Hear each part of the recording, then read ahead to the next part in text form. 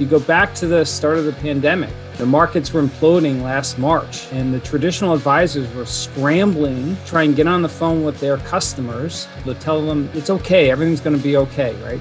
The fintech companies had already connected with those customers in an electronic way and were able to reach their customers much more efficiently than the traditional advisors.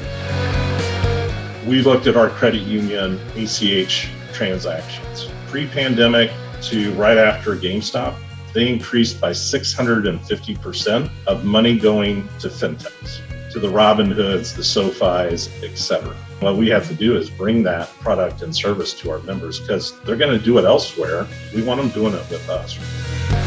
We are trying to democratize investing around the world and give these opportunities to the United Nations employees, no matter where they're located and no matter what access they have to financial markets. The basis of that is how do you eliminate all the friction? And the proof points are things like being able to open an account in 7 seconds or less with no paperwork. If they say right now, today, I'm a do it myself, we know at some point in the future, they're going to say, you know what, I don't have time or I can't do the amount of research I needed to do and do it for me.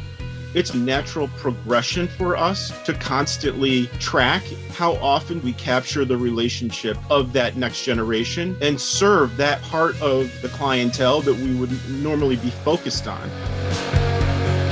You're going to have to abandon the things that have gotten you to this point and start thinking differently. Because if you don't, somebody mentioned SoFi, they're coming. When you go on to someone like SoFi today, you can buy stock, you can do a passive investment, you can open a bank account, you can buy cryptocurrency. Like that is just intuitive for an end customer.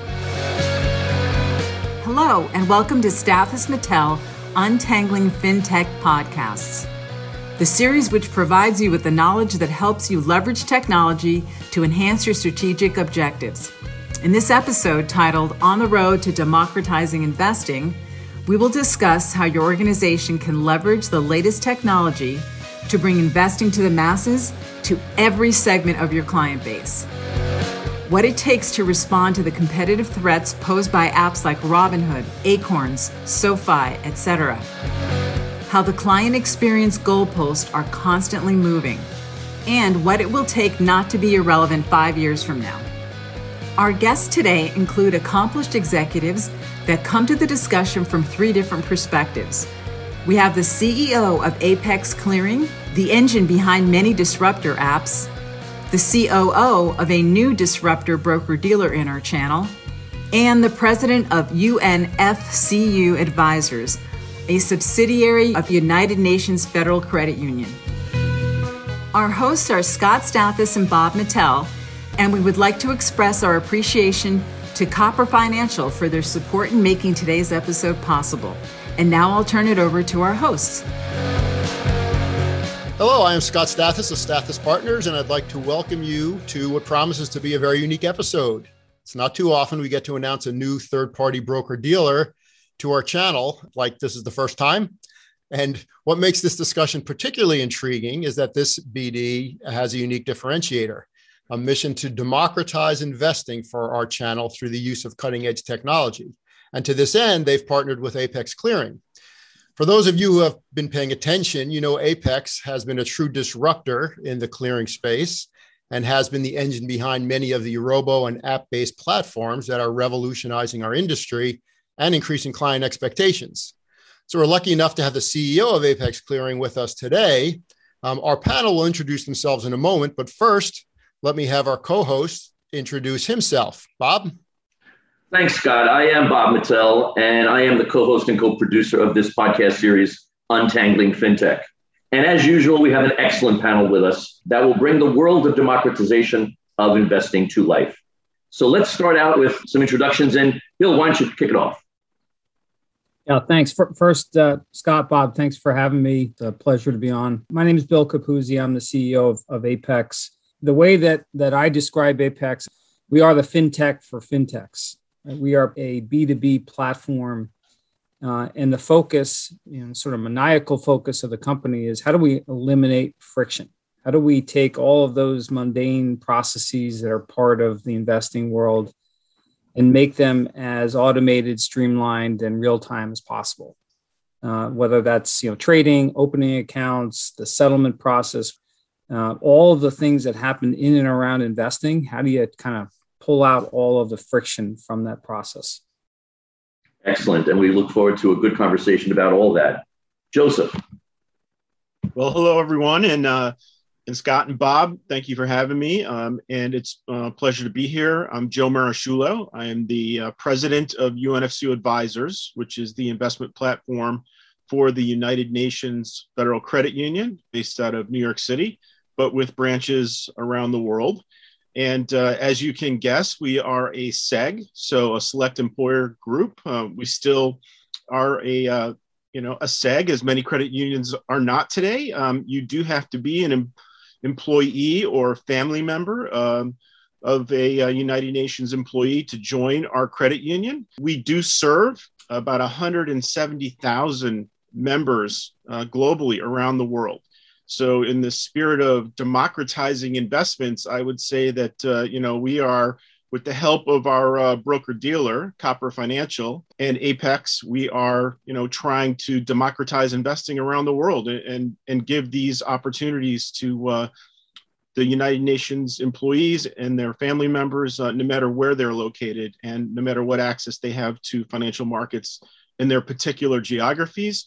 We're trying to give them access through Copper Financial, through Apex, to the U.S. markets and serve the world. That's our motto at UNFCU.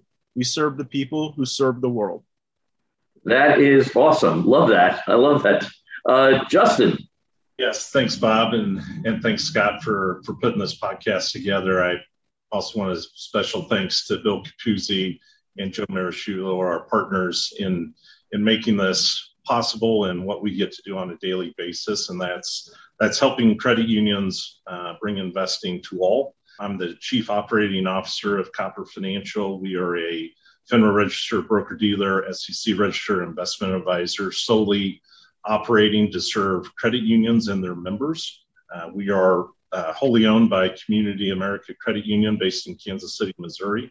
And our credit union serves about 285,000 members.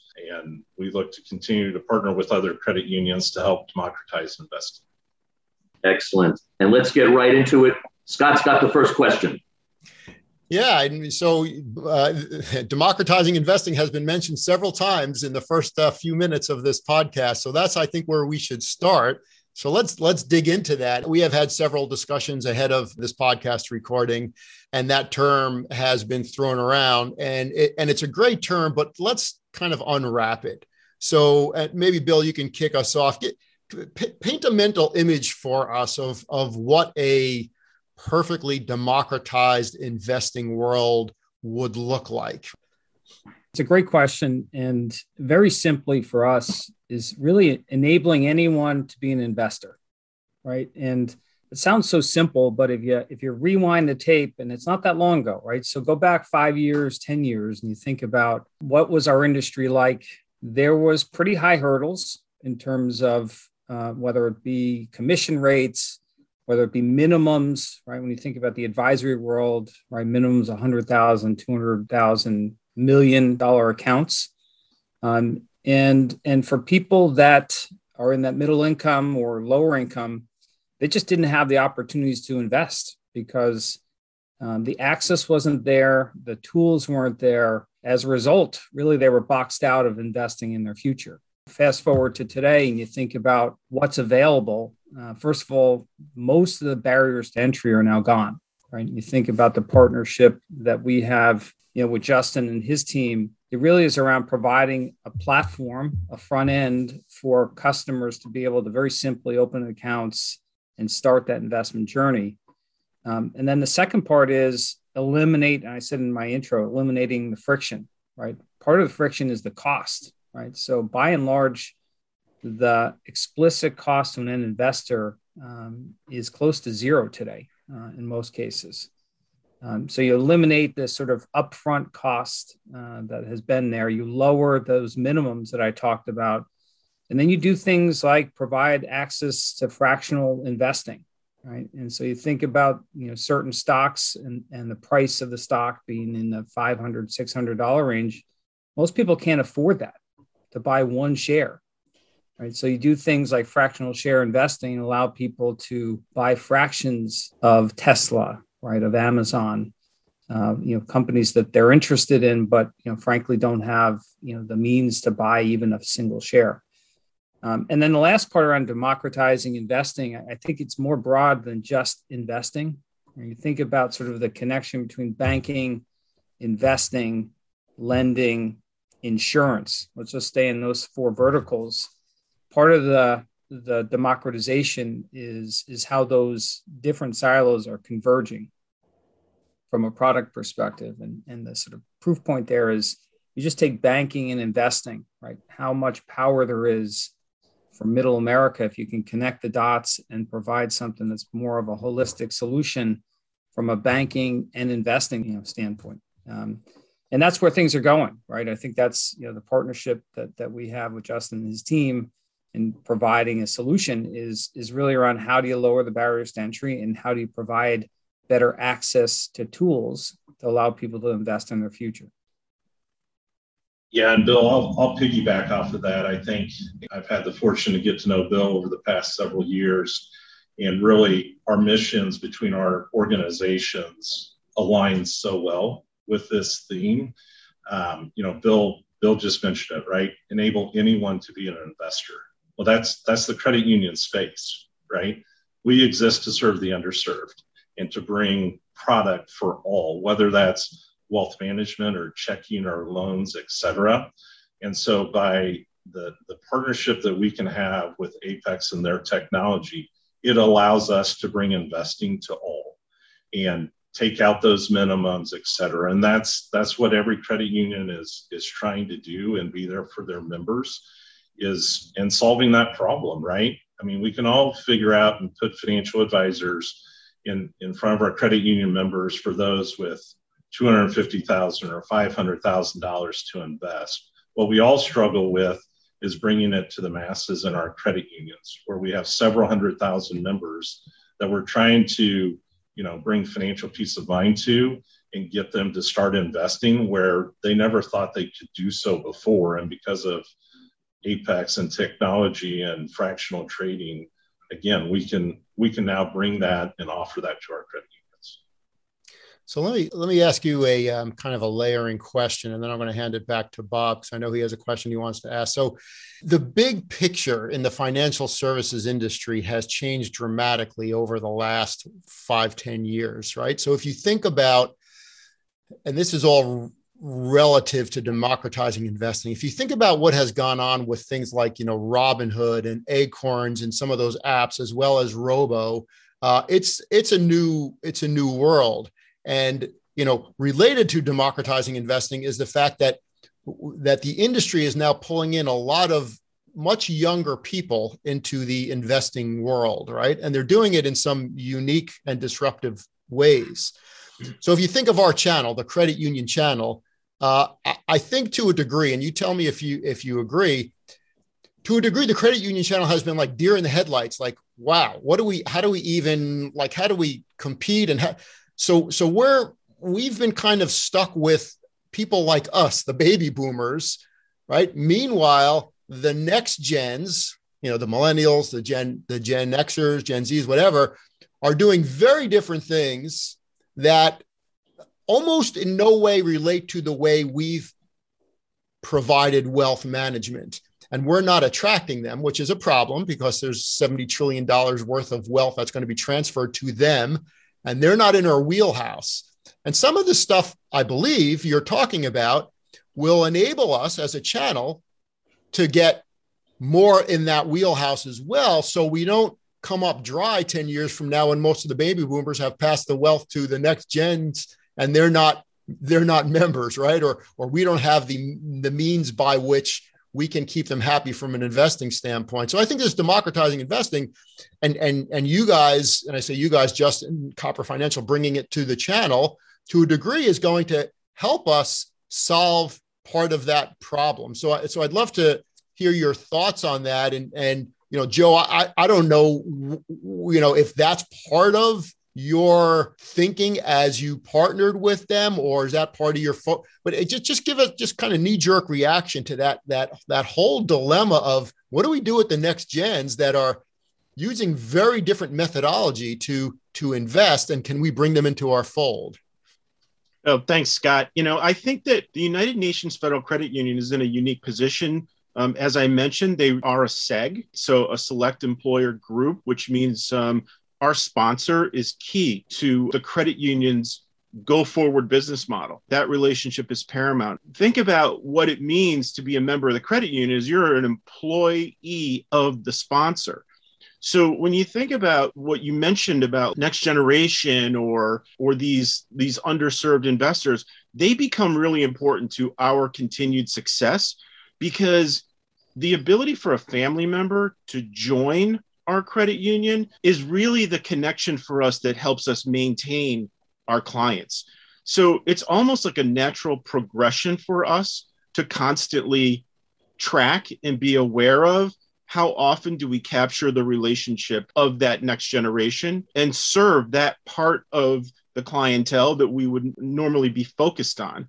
So we do track it pretty closely. We try and engage the next generation, the family members, so that we can continue to maintain those assets. And that generation is also extremely focused on the things like you were mentioning as far as the fintechs. The competition to banks, credit unions, RIAs, broker-dealers, a lot of times you think of it as a fintech. It involves payments. It involves the ability to move money. It involves the ability to do things on your phone and make a payment right on your phone. To be able to send money to a person. So these things are all part of the picture. They're all part of competition. And when you can get all that from one institution, it really speaks to the next generation. So for us, in partnering with Copper Financial, where we find is we do have a very unique member. It's a difficult member to serve in the sense that, we're dealing with something that is cross-border. We're dealing with citizenships from all over the world, domiciles that are different than citizenships. And in order for us to be successful, we need a partner that really takes the time to look at situations member by member in order to serve them correctly. That's on the part of Copper Financial. It's on the part of Apex. And what we really have to have is a member-centric mentality. That's probably the biggest, most important benefit that we get from partnering with Copper Financial, because it takes us to the place where we can review down to the account, down to the person, how we're going to best get to that solution that fits. And hopefully we're going to get there. Maybe we don't every time, but we try. And that's the key. So Copper understands that our reputation with our members hinges completely on doing the right thing the right way and making the effort to do it. And, the ability to bring these services to these folks around the world. Like you said, they're in their 40s, they're looking for more of these more technology oriented solutions. The fact that they're spread all around the world, they want to be able to see their account online. They want to be able to be in touch with what's happening. Many of them are in locations where, they can't even get internet service all the time, or it's spotty, or it doesn't exist, and they have to wait to go to another country. So for them, the ability to touch technology and move money around is paramount to providing the solutions the right way. We get that from Copper Financial and from Apex. They understand those needs, and it's so important for us to be able to maintain that relationship with our sponsor. Yeah. And one of the things you just said, I think, is key, and that is getting to the next gen via the current gen who are currently clients and members is critical. And we have to leverage that. As Joe was talking, Bill, you and Justin both, I can see you're restless in your seats. You both have thoughts and comments you want to contribute. So Bill, you want to give us your thoughts in that regard? And then Justin, you can give us yours. Yeah, look, it might be somewhat controversial to your audience, but I think that there's an arrogance, maybe some hubris amongst the sort of traditional advisors in that, traditionally or historically, what happened is, okay, once people get real money, they're just going to show up at my door. And that's the way that traditional advisories worked. It's like, okay, well, this is why you have minimums of $500,000 or $1 million in an account. It's like, well, when they really need help, they're going to show up here. And before that, I don't really care, right? Let them do whatever they're doing on Robinhood or SoFi or any of these things. But when they really need advice, they're going to show up. And I would argue that is going to break. That cycle is breaking. And part of the reason it's breaking is back to democratization of investing. Like, you're lowering the barriers to entry. And I'll tell you that the content that some of these providers, right, that are putting out there is amazing. And it's connecting people kind of where they want to be connected with, right? If you go back to the start of the pandemic, right, the markets were imploding last March, and the traditional advisors were scrambling to try and get on the phone with their customers to tell them it's okay, everything's going to be okay, right? Because it was the first real move in the markets in a long time. The fintech companies had already connected with those customers in an electronic way and were able to sort of reach their customers much more efficiently than the traditional advisors. So look, I think that hubris and the way things have been done is not necessarily the way things are going to get done. That's part one. Part two is, I think we as an industry take people. Let's take Joe. Joe is either a passive investor or an active trader. And you either say, okay, that person is going to be an E-Trade, Robinhood customer, or they're going to give their money to an advisor and passively invest. And the reality is, if we ask Joe, Joe has both. And most people do. It's really around how do you connect those dots and allow people to invest in their passions, but also invest smartly and passively. There's a boring part of investing depending upon your age. But there's passions. And the fact that advisors today say, hey, if you want access to crypto, okay, you want Bitcoin, go open a Robinhood account, go open a Coinbase account, because we can't help you here. That's just flawed. Or if you want to buy individual stocks, go open some other account someplace else. Like, it's just a flawed premise. This concept of providing a solution that spans the passions, the things that people want to invest in, and also provides that human touch, that overlay that allows people to passively invest. Like, that is, to me, the path forward. And the folks that are providing it, right, that's the work that Justin and I are doing together. And I think this is where the cutting edge of our industry is focused, right? The fintechs all the way to the left are focused on trying to provide that chassis for end customers. Well, that's my story, and I'm sticking to it. Well, it's a broad vision, and it makes a ton of sense. And I think there are a lot of people that are in denial of that reality, but it is reality, right? If you're a student of the game, that's exactly what's going on. Clearly, Bill, you are a student of the game, and you have to be given what you're doing, right?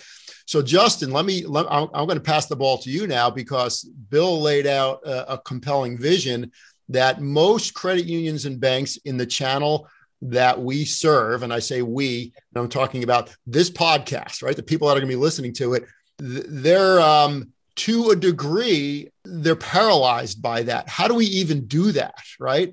So is that what you are bringing to our channel, Justin? It absolutely is. It's, again, Bill's spot on. Is why we work so well together, because we get to join in that mission. The mission's aligned, because he's spot on. What Copper Financial, Community America Credit Union, and the credit unions we serve, we will always have financial advisors in place to help our members. Absolutely. Technology will never replace that. Credit union members want that. They want that personalized service. But there's also that stigma of, I don't have enough money, or I'm too scared to meet with an advisor, or, as Bill mentions, they have a passion to do something different as well. And so we, thankfully, based on technology and what Apex provides us, we can bridge that gap. So we can offer that digital solution for account opening, democratize investing, get them started, but then work through that process with them every step of the way. So at some point, whether it's when they're 30 or 40 or 50 or 60, when that inheritance, that change of jobs, that life event happens, we can meet them where they're at, whether that's technology-based or through a financial advisor.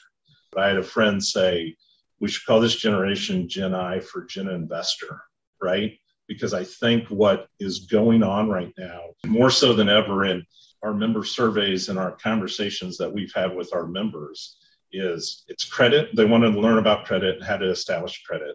But the next thing they want to know about is investing and wealth management.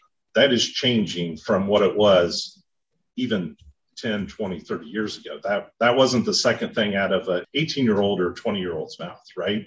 It wasn't thinking about that. But what the pandemic brought, although the pandemic was awful, I'm also a believer in everything bad, there's something good. Something good in this was the investing and how many people started doing things on their own. We looked at our credit union ACH transactions. They increased pre-pandemic to right after GameStop.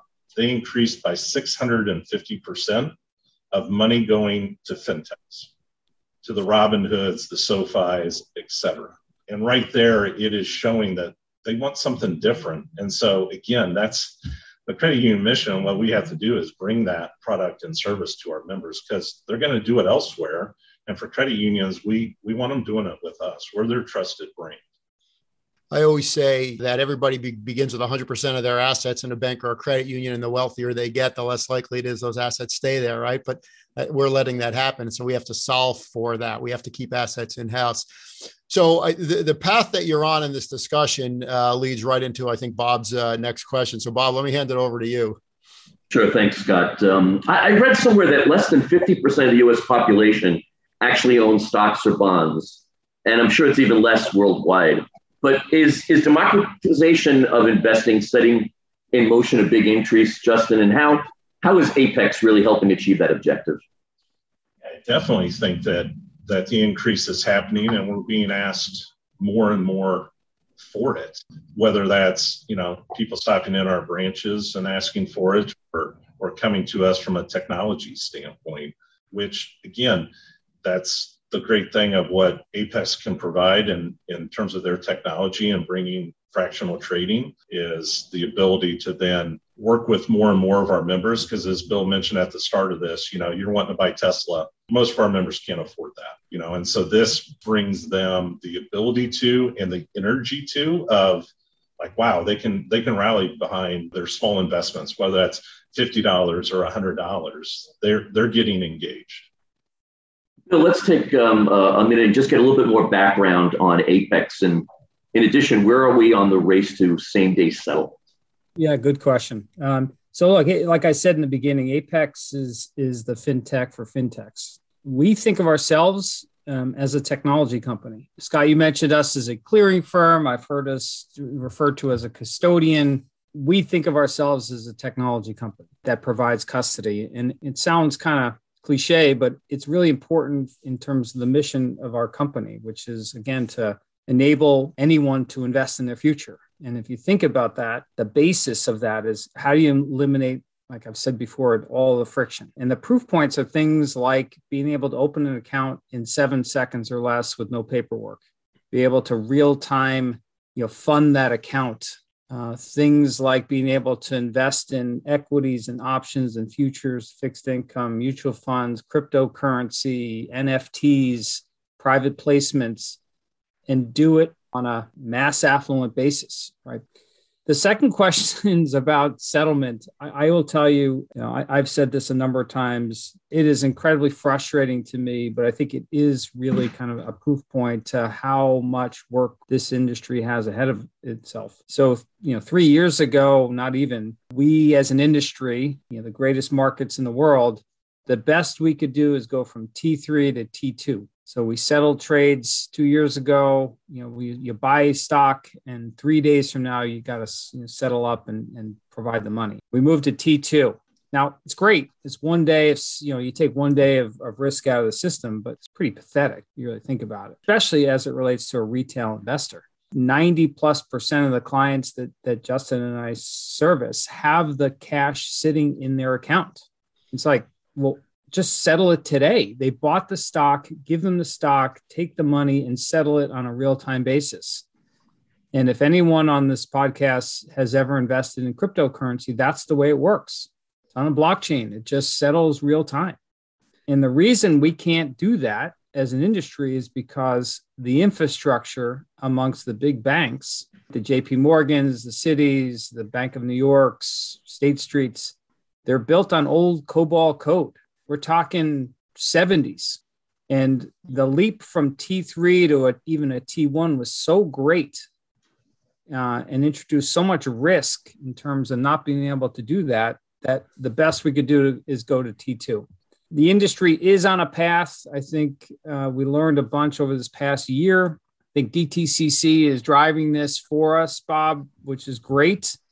But the goal is to get to T1. Right now, I think the estimate is sometime in 2024, which is not inspiring to me. We're talking 3 years from now. The best we can do as an industry is take a day out. To me, that's sort of pathetic, especially when you consider there are real-time ways to do this.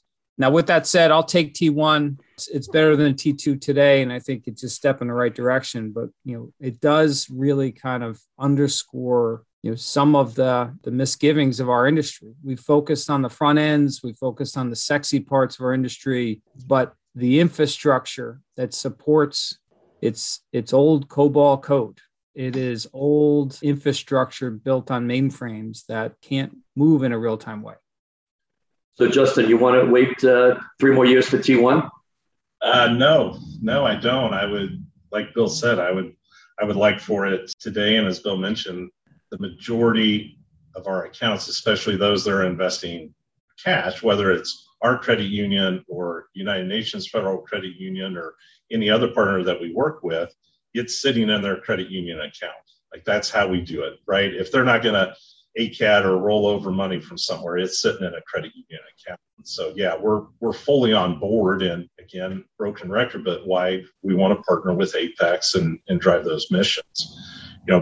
Bill talked about being the fintech for fintechs. For any credit union listening or those that are familiar with the credit union space, those two words don't go hand in hand, credit union and fintechs. We're getting there. We're spending a lot of time there. That's where we wanted to differentiate ourselves, was technology. And especially when you think about the number of members that we serve and how tough it can be to open accounts. By us going to Apex, again, Bill talking about opening an account in a matter of 7 seconds. It's true. We hit their technology. We passed credit union member demographic information to Apex. And within 7 seconds, we have an account open, which for us, of trying to break that barrier of working with credit union members, the industry average for credit unions is only about 1.5% work with their credit unions in terms of wealth management. Community America, we're at 4%, which 4% is small, but by industry averages, it's phenomenal. But we have a lot more work to do, and what we want to do and what we want to help other credit unions. And again, our previous providers, we couldn't offer that. We were paper driven, we were wet ink. We don't have to be that way through Apex. They allow us that ability to open accounts real time. Thanks. Joe, we always talk about partnerships, and what has been the impact for you partnering with Copper? Is this making the interaction between digital and human easier? Kind of interesting, back to what Bill was saying and the comparisons to all the fintechs out there. And, the expectation level of a member these days is very high. They see commercials on TV for SoFi. You look up, where can I get a brokerage account? And there's, you can see ratings for the top 10 fintechs before you see even a single bank.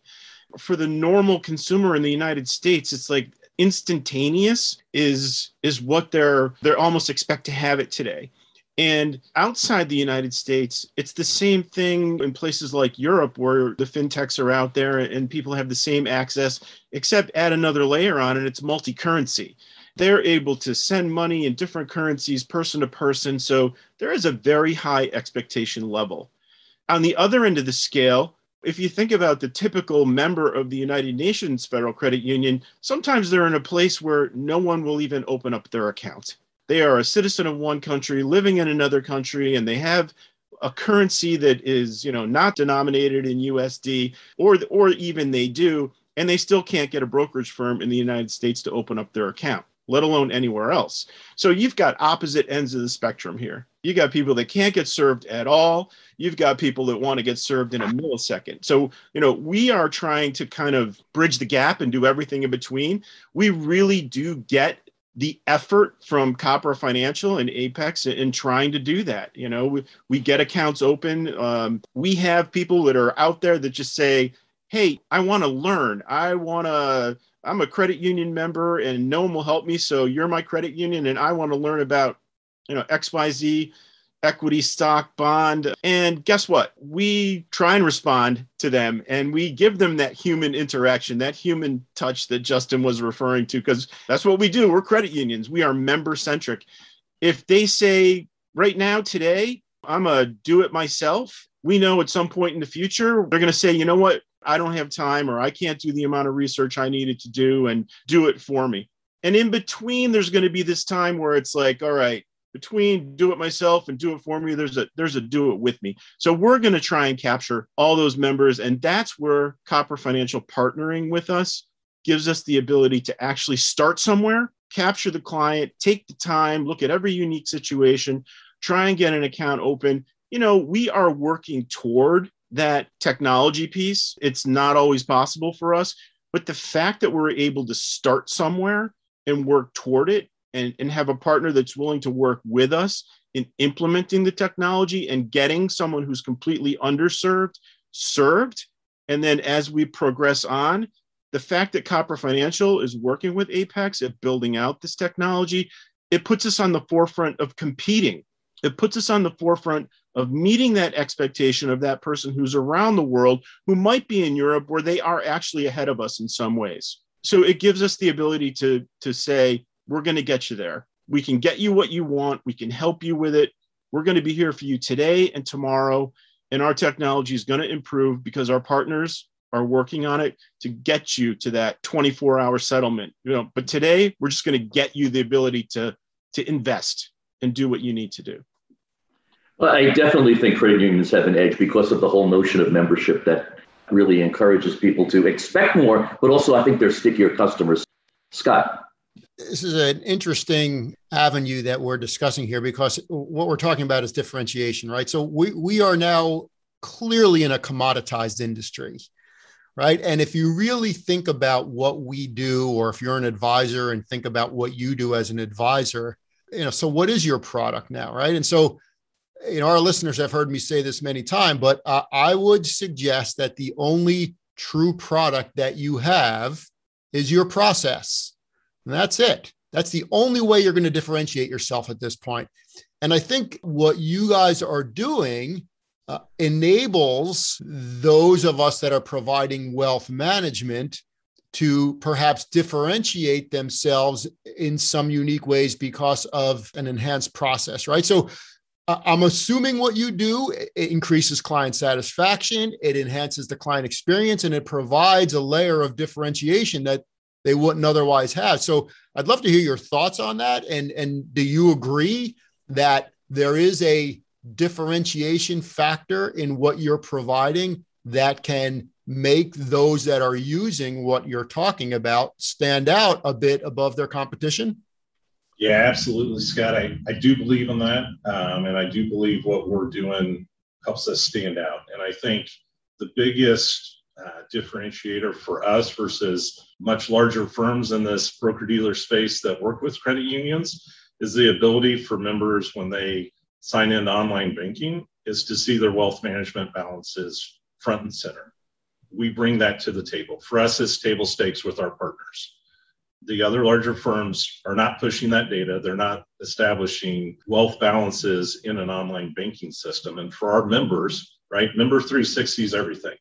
Our members want to see checking, savings, loans, credit cards, et cetera, all in one place. And what our technology allows is to further bring in wealth management balances to their online banking system, regardless of who the online banking provider is. We do that with Community American members. We do that for United Nations. We do that for University Credit Union out of Los Angeles. Any partner that comes to us, that's one of our first steps, is figuring out who your online banking provider is and how we can tie our technology into online banking, which will further build out through online banking and that platform to allow you to open, whether it's a robo or a self-directed account, which again is unheard of in the credit union space at this point in time. Yeah, well, so what you're talking about is melding the best parts of robo and then the focus on long-term wealth with online banking and kind of an all-inclusive consumer offering, right? I mean, that's really the end game, or one of the end games, right? It is, and we're going live with that. We'll be passing that along to other credit unions. So, Joe, I'm assuming that excites you. Absolutely. When you have a member of a credit union that feels like that credit union is embracing them in totality and giving them what they need, that's what your members want. The members want to be served because that's how they think about a credit union differentiating itself from a bank. It's supposed to be for the members. And that's what the partnership with Copper has brought to us, is that they understand that as a credit union themselves, that we're trying to live up to that expectation of our member. Our sponsor holds us very accountable to that. So it's an important thing that Copper Financial sees that aspect and helps us bring that. It's collaborative, and they understand that we are, as the credit union and Copper Financial as our partner, we're just part of that value chain that brings those very significant things that our members are looking for. So understanding that, appreciating that, and engaging us at that level, it helps us deliver what our members expect. And another point I want to add to that is this technology that, yes, we are building a lot of it ourselves, but we can't do it without the help of Apex. And Bill said early, one thing to me was, we provide the plumbing, which they do. We have the plumbing from Apex to tie to systems to get wealth balances, et cetera, in online banking. But let's take it even a step further.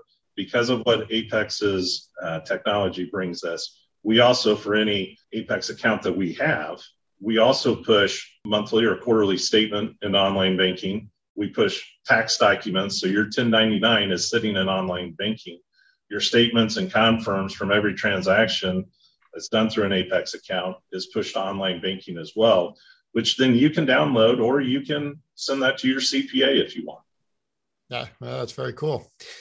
All right. So I'm going to, before I pass it back to Bob, Bill, I want to dovetail on what Justin and Joe were just talking about and kind of back up to the big picture a little bit, because Bill, you've had a front row seat to watching the unfolding of revolutionary times in our industry, right? If you think about, Schwab and Fidelity and the Morgan Stanley acquisition of E-Trade, SoFi, Robinhood, Acorns, and all those things that we mentioned, you've watched all that happen and been the engine behind some of that happening, right? Yep. But if you look at trending and if you look at research, it still seems that ultimately the sweet spot is where high tech and high touch meet, right? It's that balancing act. And you said it before, it's like providing people the ability to do stuff on their own, but then also letting them have their hand held when they want to have their hand held when their situation gets really complicated. But you can't expect that transition to happen on its own. So really the question is, if you look at our channel, so credit unions and banks, what do you think they have to do in this regard to not find themselves irrelevant 5 years from now? Yeah, well, I think the first part is, when I think about the leaders that work with Apex, right, you think about what is the discernible pattern, right, that come from the traditional advisory credit union bank space that work with Apex versus, the traditional, Schwab, Fidelity, Pershing. And the only discernible pattern is how progressive is the leader. Really, honestly, are those folks thinking, you just mentioned, Scott, 5 years, right? You got to think 10, 20 years, because 5 years, it's around the corner, right? And decisions you make today or don't make today, they'll have some impact in 5 years, but those folks have to think about what does their company look like in 10, 15, 20 years and start that journey. I applaud Justin and the folks at Community America and Copper Financial, because they are the progressive leaders. They're thinking about how are we going to be in this game and help our member firms and members 10 years from now. And that inertia in our industry And the fact that people, especially leaders, have a very short-term view, right? They're going to be in this seat for 5 years. You know what? Just don't rock the boat. Let's just keep doing what we're doing. It's working. We're making our 100 basis points. Look, I of course, I'm on the spectrum here in the way I think about this, but it's a recipe for disaster. And frankly, I look at the folks that work with Apex today, and I love the fact that those traditional firms aren't focused here because it just provides a bunch of opportunity. So back to your question, look, I would say you're going to have to abandon the things that have gotten you to this point and start thinking differently. Because if you don't, right, somebody mentioned SoFi before, like they're coming. Like I said in the beginning, the way that, sort of people, and they grow up and they finally get money, they're going to show up at your doorstep. Yeah, there'll still be some of that, but for sure it's going to change. There are people, including Robinhood, by the way, you will see Robinhood in the next year, they will announce a passive investment advisor solution. There is no doubt about it. There's no doubt about it that Vlad will offer an advisory solution. Those customers that are loyal, they're building trust with the younger generation, right? And that part, trust, is super important here, right? So, look, I obviously think really, I have very strong views on this. I think about the audience that's listening to this is you've got to think differently, right? Open your eyes to what's happening around you and start asking questions. Of course, talk to Justin about ways to partner. Obviously, talk to folks at Apex about, things that are happening here. But again, I'll underscore that in 5 years, things will not happen the way they're happening today in our industry. Yeah. So a couple of things. I mean, you said some things that are very impactful, and I want to reinforce them. One, as I mentioned, 5 years, only because that's how quickly you can find yourselves irrelevant if you don't have that longer term view and start acting based on where you need to be 10 years from now, right? So 5 years from now, you can be irrelevant if you're not moving towards your North Star that's well-defined, right? So the other piece of that is you mentioned that a good leader is critical, right? So a good leader of an organization is going to paint that picture for those working for the organization and is going to say, this is the direction we need to go in. Here's my flag based on that. And I'm marching in this direction, and let's all do this together. So they're all rowing in the same direction. They know where their North Star is. There's a rudder that's steering the organization, and that leader is powerful enough to pull everybody with him or her to get there. The interesting thing about that is that most leaders, if they're not good, get paralyzed by the overwhelming nature of what it is we're talking about, instead of saying, all right, well, if we want to get there in 5 years from now, 10 years from now, what are the steps we need to take? And of those steps, if there are 20 of them, which are the most important ones to start with? Let's pick the top 3. And then just focus on 1. And once we get our arms wrapped around that, then we'll go to 2. Once we get our arms wrapped around that, then we'll go to 3. That's how you start making progress in that direction. And that's enough to start differentiating yourself. So I think that's critical. I think you're absolutely right. A strong leader is going to get everybody marching in the same direction. The other thing that's fascinating to me that you mentioned is the robo versus trading apps thing, right? So we talk about robo, and then we talk about the Acorns and the Robinhoods, and most people kind of blend them all into the same bucket, and they're very different because, robo, like you said, is passive investing, and the Robinhoods are essentially trading apps. And are those two things coming together? Is one moving towards the other, and is the other moving towards that one, right? And so, what are your thoughts on that?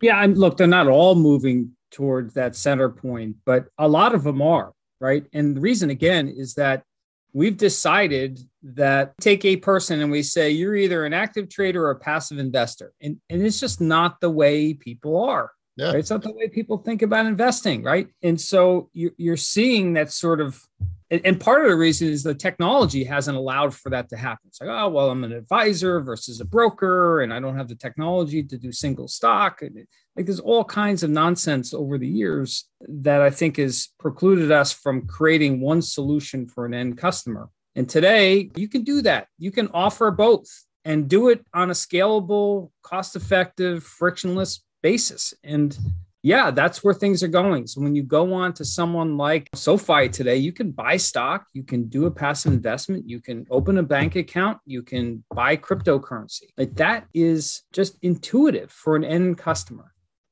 So I would say for sure, part of it is the barriers are now down in terms of technology to support that. Right. The next hurdle is really for the traditional advisors to embrace that concept and allow for their end customers to invest in the things that they want to invest in. Again, I think, I was on a panel last week at this Tiburon conference and I was on with some folks and, they were talking about cryptocurrency and how dangerous and, it shouldn't be part of a portfolio. And I just disagree. Not that I'm a huge crypto fan, but if you have a long time horizon, 5% of your portfolio in Bitcoin or Ethereum, right? I'm not talking about Dogecoin or Shiba Coin, but Bitcoin or Ethereum for someone that's 28 years old, 5% of their portfolio, like that makes a lot of sense to me. And the fact that, the industry doesn't allow for that and then takes that individual and forces them to open a Coinbase account or a Robinhood account, it's a missed opportunity. And by the way, you're driving that client into your competitor in 5 or 10 years from now. Exactly. We're literally driving them right into their hands. And that to me seems kind of illogical. Totally agree. And well said. And Tiburon's not a bad place to hang out. I wish I was with you. Yeah. All right, Bob, I think you have a question that kind of goes down that same path, right? Well, yeah. And, I think a lot of our listeners would like to know about profitability. So, Joe, let's talk profitability. We always hear about reduced commissions, free investing. Help our listeners understand the profitability challenges of these small accounts. And, how do you solve for that? It can't be an easy equation.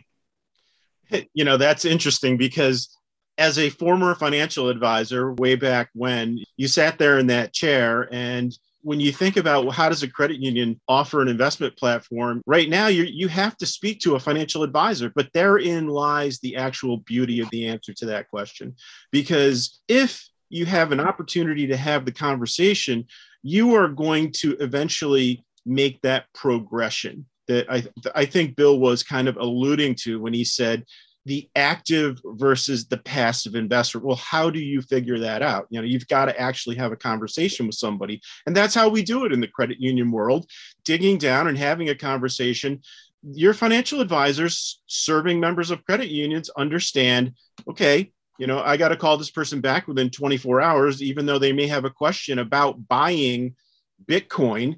And everybody's curious about it. It may not be something that puts a penny in the financial advisor's pocket, but you still need to be able to progress that person from understanding, should I go buy Bitcoin? Should I listen to Matt Damon on a TV commercial telling me fortune favors the brave?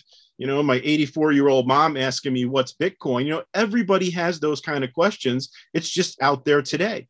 But if you don't engage at the level of some of the larger, what we used to call a discount house, your TDs and your Schwabs of the world, how do you make money on a Bitcoin trade? Well, okay, I got some money I want to trade on my own, and I'm going to open up an account on Thinkorswim, and I'm going to dig in and do all that kind of research on my own and do some trades, and those trades cost me nothing. And I guess 6 months later, when I take my $100,000 and it's worth $5,000, or I get whipsawed in GameStop or whatever else is going on, I start to rethink, am I really an active investor? Am I really someone who wants to be out there on that platform?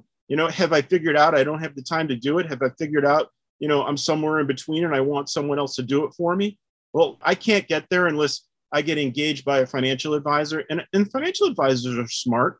They're going to take time to speak to those members because they know at some point, every person is different. You are going to have people that always are going to want to do a little trading on their side, even if it's with a small amount. You're going to have people who want nothing to do with it ever, ever, ever. And there's everything in between. And you go online and you look at these fintechs. Some of them, they only offer 5 passive portfolio structures. And that's it.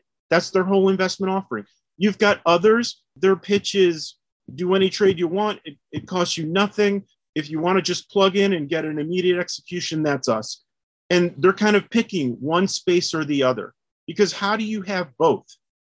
You've got to have at some level a person to have a conversation with, a person who embraces you at both ends of that spectrum and tries to help transition you. I'll end that thought by just saying this. When I came to UNFCU about 7 years ago, I kind of coined this phrase, and it's kind of the way I think of Copper Financial and maybe even Apex, because it's pioneering in a sense. And that's, think of the United Nations Federal Credit Union. It's like the name gives us a lot of recognition, yet we're a company with 165,000 members. The phrase that I came up with, which I loved, was we are big in all the right ways and we are small in all the right ways. So in other words, we're going to deliver to you a best-in-class platform. We are going to be big. We're going to be a name that can deliver what that big name infers, but we're also small. We are going to look at the problems and people individually on an individual level. When I say that, I mean, I can go to Justin and say, Justin, I got a problem, or Justin, I'm trying to get something done. And you know what Justin says to me? All right, I don't know. I get what you're trying to do here. I get it. I get where you're trying to go. Let me see if I can figure it out. I'm going to be talking to Bill at Apex next week. Me and Mike are flying down there. Let me get with Bill on it. Let's see how we can figure it out. That's big in all the right ways and small in all the right ways. That's not happening when you're, Citibank in New York City, or Chase in New York City, or HSBC in New York City or Hong Kong. They don't care. That's not what they do. That's what Community America, Copper Financial, and Apex do. So, that's what we're trying to accomplish here is we're trying to bridge the gap. We're trying to be big in all the right ways and small in all the right ways. Justin, I know you've been sitting on your hands during that, so go ahead. Yeah, I mean, he's spot on. I think, the profitability challenges are there, but I think it's too, from a credit union standpoint mentality too, is it's about engagement. It's overall credit union member engagement. Yes, there are, we live in this world of zero commissions, and the barriers to entry are small and those things, which it does make profitability really hard. But you got to think of a bigger picture. And I think all credit unions have to think of that bigger picture. In today's world, it's always been member walks into a branch and small dollars, and think about the time and energy and effort that a financial advisor puts into that member. Whereas us being able to provide a digital solution, you don't see it per transaction, if you will, from a profitability, but in the long run, the time savings that's there, and then further engaging your member and getting them to have a wealth management account with you only brings that loyalty and brand awareness stronger to increase their balances, whether that's checking, savings, loans, etc. Absolutely. It's true financial planning. Absolutely. And it's really engaging that customer across all avenues. And we know the more tools that a financial advisor has, the more their role as a trusted advisor will help their clients increase their net worths as well. I think Bob just nailed it when he said trusted advisor, and Joe, you referred to it. So if you have clients, members that are interested in crypto or investing in other things that you don't handle, and you're an advisor, what's the best thing that you can do? Well, the best thing that you can do is advise those clients, not based on what you're going to make money off of or what you're not going to make money off of, just based on your knowledge, right? Because that is your currency, and say, well, you can do this and you can do that and you can use this app if you want, et cetera. And might not be a bad thing. And like Bill said before, 5% in crypto, maybe because of your time horizon, may be appropriate. I can't do it through our organization, but I can tell you how to do it. But bigger picture, this is what we need to talk about, right? And what the point of all that is you're developing trust. So when their situation becomes one in which their asset situation is complicated and they have a family and they need, additional help, and they're looking at, longer term investments in retirement, and they're looking at protection needs, and they're looking at legacy, you're the guy, right? Because you worked early on with them to develop that trust. So it's all about trust. And you want to talk about profitability? It doesn't matter whether some of that discussion relates to you making profit or not. What matters is if you develop that trust, you're going to be managing eventually the majority of that member's investable assets. And that member becomes a very profitable member because they become loyal to the credit union and they're doing a lot of stuff with you. So anything you can do to develop trust through your advice-based process is critical. So let me ask another question down a similar lane. And that is, and we have two questions left, I think, right? So that is this. If you look at research, it becomes clear that the advisors that are leveraging technology are much more productive than the advisors that aren't, right? So if I were an advisor, I would be thinking of myself as a human robo-advisor, right? Because a human robo-advisor is going to have advantages over a robo-advisor every day because there's no such thing as an algorithm for trust. You just cannot write an algorithm for trust, right? So that's your one up, right? So, but if you're going to be a human robo-advisor, what you have to do, and I'll get to this question, this is a setup. What you have to do is you have to look at your process, the process by which you work with your clients, and you have to break down your process, literally list all the different elements of your process and say, which elements of my process can I fully leverage technology for? So that's on the technology side of the spectrum. And which elements of my process are very dependent on high touch and the human touch, right? And define that. And then go out and find the technology you need to leverage the technology, those things that you listed in your process that are on the technology side of your spectrum, and just become incredibly efficient, become that human robo because you're leveraging technology for the things that are appropriate. And then you're reserving your human touch for those most important parts of your process. So I think, Justin, I'm going to throw this to you. I think to a degree, that's what you're talking about, right? You're enabling wealth programs and you're enabling advisors to become that human robo that is always going to be better in the final analysis. If you're good, always going to be better than the robo because there is not an algorithm for trust, right? I mean, is that kind of accurate? It's completely accurate, Scott, and what we're trying to do. Before we built our own technology platform, we actually started looking at robos. We started looking at their platforms first. It goes back to 2016, 2017, the DOL conflict of interest rule coming out. And it's like, wow, there's all this fee compression and we got to do this and, be able to serve all and think about fees. And so, we went into that looking at, okay, well, we've got this financial advisor technology that we're outsourcing, but, how can we do this segment? And as we went through all the demos, literally, you name the provider, we went and demoed them. It kept coming back afterwards of saying, why can't we build this for financial advisors? It's not always going to be apples to apples, but how can we onboard accounts quicker and more seamlessly? We felt in our credit union, we coined the phrase, we were taking a knife to a gunfight with what we were doing from a technology standpoint, trying to open accounts and manage money and financial planning software and everything else. It was all separate. It was all siloed. And for us, it was like, okay, we need to find best of breed technology. Let's build that. We've got financial planning tools. It's all integrated. We work on a Salesforce platform, right? We pass data to whatever system there is to use. And oh, by the way, again, on the back end, Apex is sitting there saying, great, pass the data to me. I'll open the account. And it is a smooth workflow throughout that our advisors then can compete against any other advisor shop technology in any place, whether that's locally or nationally, which then creates that ability to work with more and more members to build their assets under management. It's just a natural flow, and technology was driving that. Makes perfect sense. And Joe, I assume that that's part of what you're leveraging, right?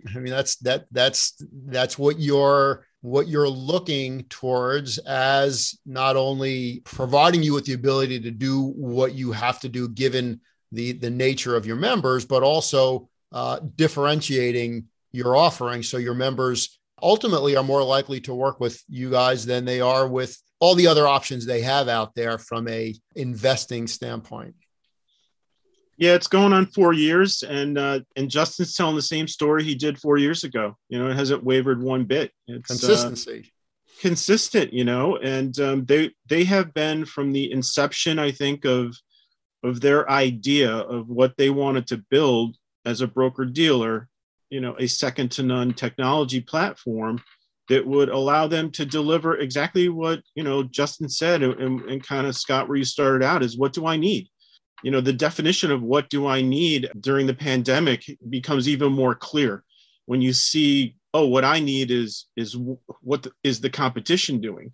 And, all the TV commercials and the SoFis of the world are now telling people, as they see all this out there, what they need. And all of a sudden what they need becomes where the fintechs are taking this industry. So Mike and Justin, Copper Financial, they were visionary 4 years ago in the sense that they said, you know what, we've been in this business. We're a credit union. We've had a broker dealer, and we want to take our business to the next level today. We want to look out 10 years and 20 years and be able to deliver the technology that people don't even know they want today, but they're going to tomorrow. And, they're all starting to get there. And, you just layer on top of that, and you're kind of what I've been saying throughout is, they're a credit union and they still get it. They still get that the member comes first and the member wants that contact and the ability to have a conversation with somebody. Depending on where that conversation goes, you've got the ability to kind of act like a robo. And when you don't want to go that direction, or the member wants more than just that, or starts there and then progresses somewhere else, you've got your own RIA platform integrated in. You've got managed portfolio solutions. You've got the planning tools and everything else integrated and built in. So you're ready to serve that member all the way through, start to finish, of where they are today, where they may be tomorrow, and put it all together on a platform that is current and is today's technology. And for us as the United Nations Credit Union, sometimes there's challenges. It's like, we have to figure out unique solutions as far as things like e-signature or what's available or how we do things. And I have to say that, we are competing on a world stage. The three of us in a partnership here, Bill and Justin and I, we are on a world stage. We do have even higher expectations to live up to. And these are great partners because they get it, and we work toward figuring stuff out.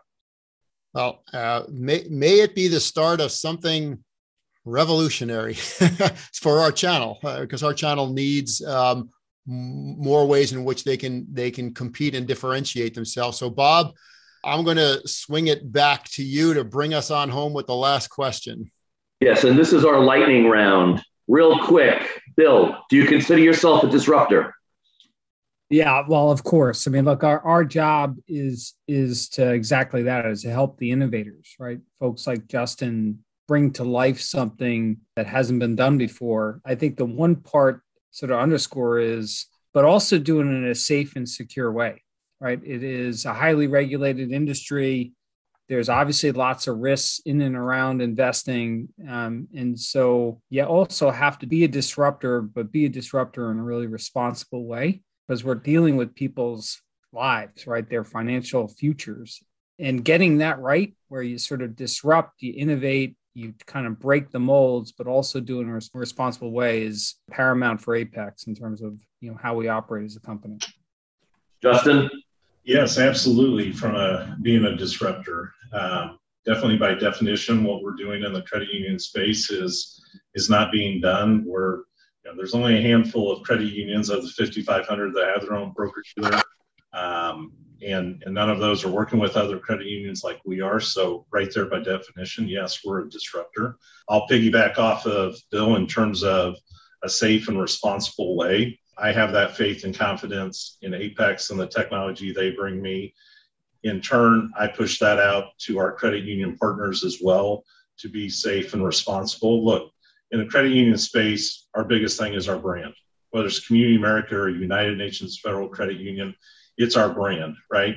I may miss a sales target, but that's okay. But if I do something to damage the brand, whether it's my credit union or any of my partner credit unions, that's where things can go sideways. And so we work in that same capacity as Bill mentioned. Joe, 170,000 members across the world. Are you a disruptor?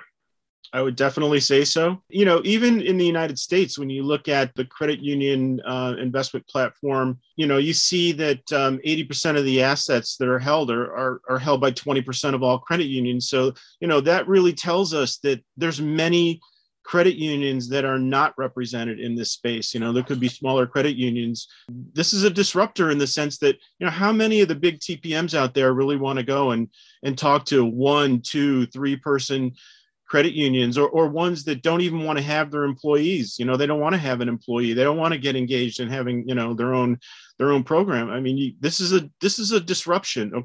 Copper Financial, Apex, they want to provide investment services to those other 80% of credit unions that can't get into the space and don't know how. That's disruption.